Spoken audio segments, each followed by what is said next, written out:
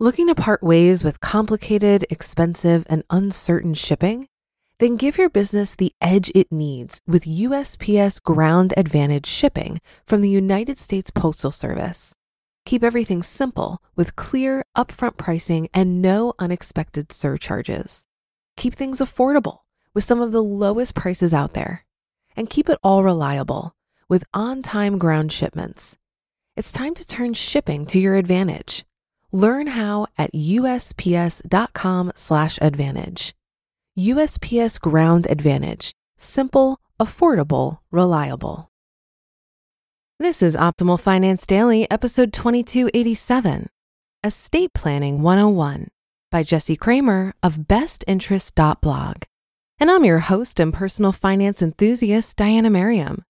Thanks so much for joining today. I have another article that can help you optimize your finances, as usual. So with that, let's get right to it as we optimize your life. Estate Planning 101 by Jesse Cramer of bestinterest.blog. What happens when you die? Will your soul travel to an ethereal plane? Does your spirit remain on earth? Or more simply, does your body decompose from whence it came? Welcome to the Existential Interest, a new blog where I wax philosophical on the deepest human questions. Nah, just kidding. Who knows what happens after you die?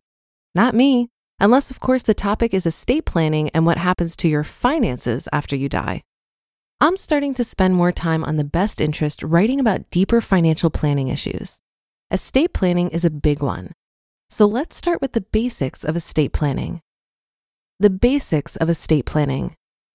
If the context hasn't clued you in, estate planning answers the question, what happens to your assets when you die, or if you get incapacitated? Your first big takeaway today, most people don't think about the incapacitation part. Who is given your assets? When are they given? How are they given? Who is involved? Attorney, accountants, etc.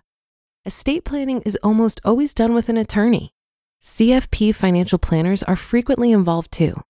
The main goals are to ensure that your money goes where you want, to the people and the causes that mean most to you. Your beneficiaries and heirs aren't saddled with an unexpected estate tax or gift tax, and your assets are invested in an appropriate fashion based on your wishes and associated timelines.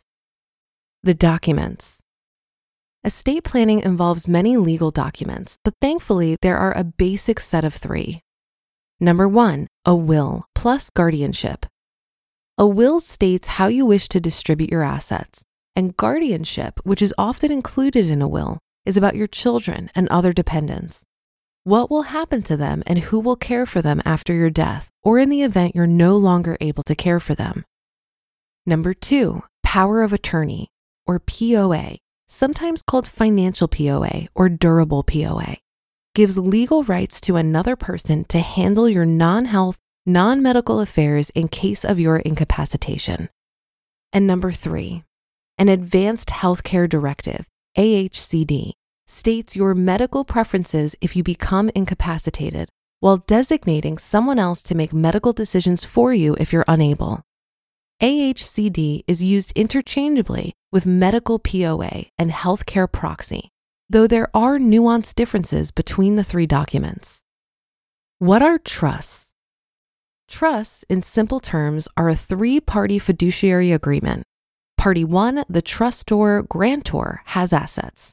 They give Party 2, the trustee, rights to hold the assets on behalf and for the benefit of Party 3, the beneficiary. These parties can be various people or organizations. Frequently, Party 1 and Party 3 are individual people, and Party 2 can often be an independent advisor, like an attorney or a bank's trust department. Why set up a trust?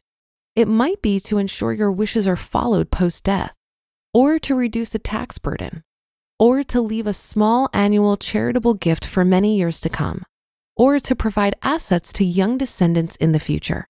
There are many reasons. Do you need a trust? That's not a simple question. A trusted advisor, such as a trust or estate attorney or CFP financial planner, is a great person to ask.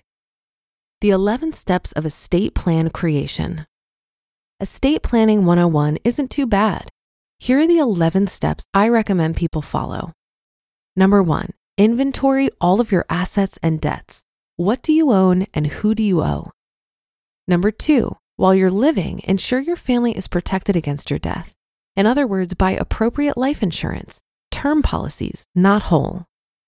Number 3, determine the estate planning documents you need. You might want to consult a professional for this. Number 4, identify a guardian for your children, pets, etc. Unless you're a very serious prankster, you'll want to check in with the potential guardian first. Number 5, establish your estate planning documents. The 3 discussed before, a will, a power of attorney, and an advanced healthcare directive, are generally considered must-haves for everyone. Number 6, name your beneficiaries. Some accounts like IRAs and 401ks don't care about what your will says. You need to name the account's beneficiary with the account itself. Have you checked your beneficiaries lately? There are horror stories of people living million-dollar IRA accounts to an ex-spouse from 30 years ago, simply because the deceased never updated their account beneficiaries while alive. Number 7, who else is involved? Do you have an attorney, accountant, financial planner, etc. that you're working with? You'll likely want them named in some capacity in your estate plan. Number 8, finalize, sign, and notarize your estate plan. Number 9, notify your guardians and executors. Let them know what your will says and how they might end up involved in the future. Number 10, keep the documents safe. Store a copy of your estate plan in a safe place. And number 11, review and update your estate plan. 2 good rules of thumb are 1, review and update at every major life event, or number 2, once every 5 years. You'll notice this list is age agnostic.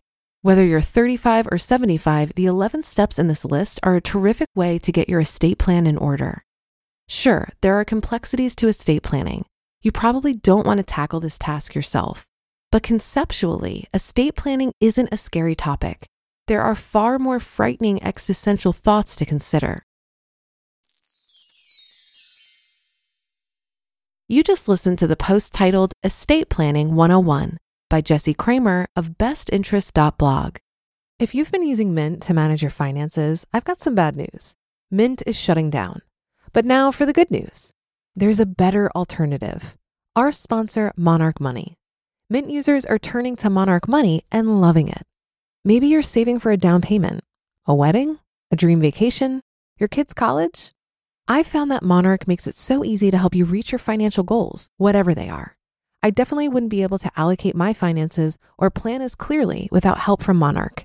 In fact, Monarch is the top-rated all-in-one personal finance app. It gives you a comprehensive view of all of your accounts, investments, transactions, and more. Create custom budgets, set goals, and collaborate with your partner.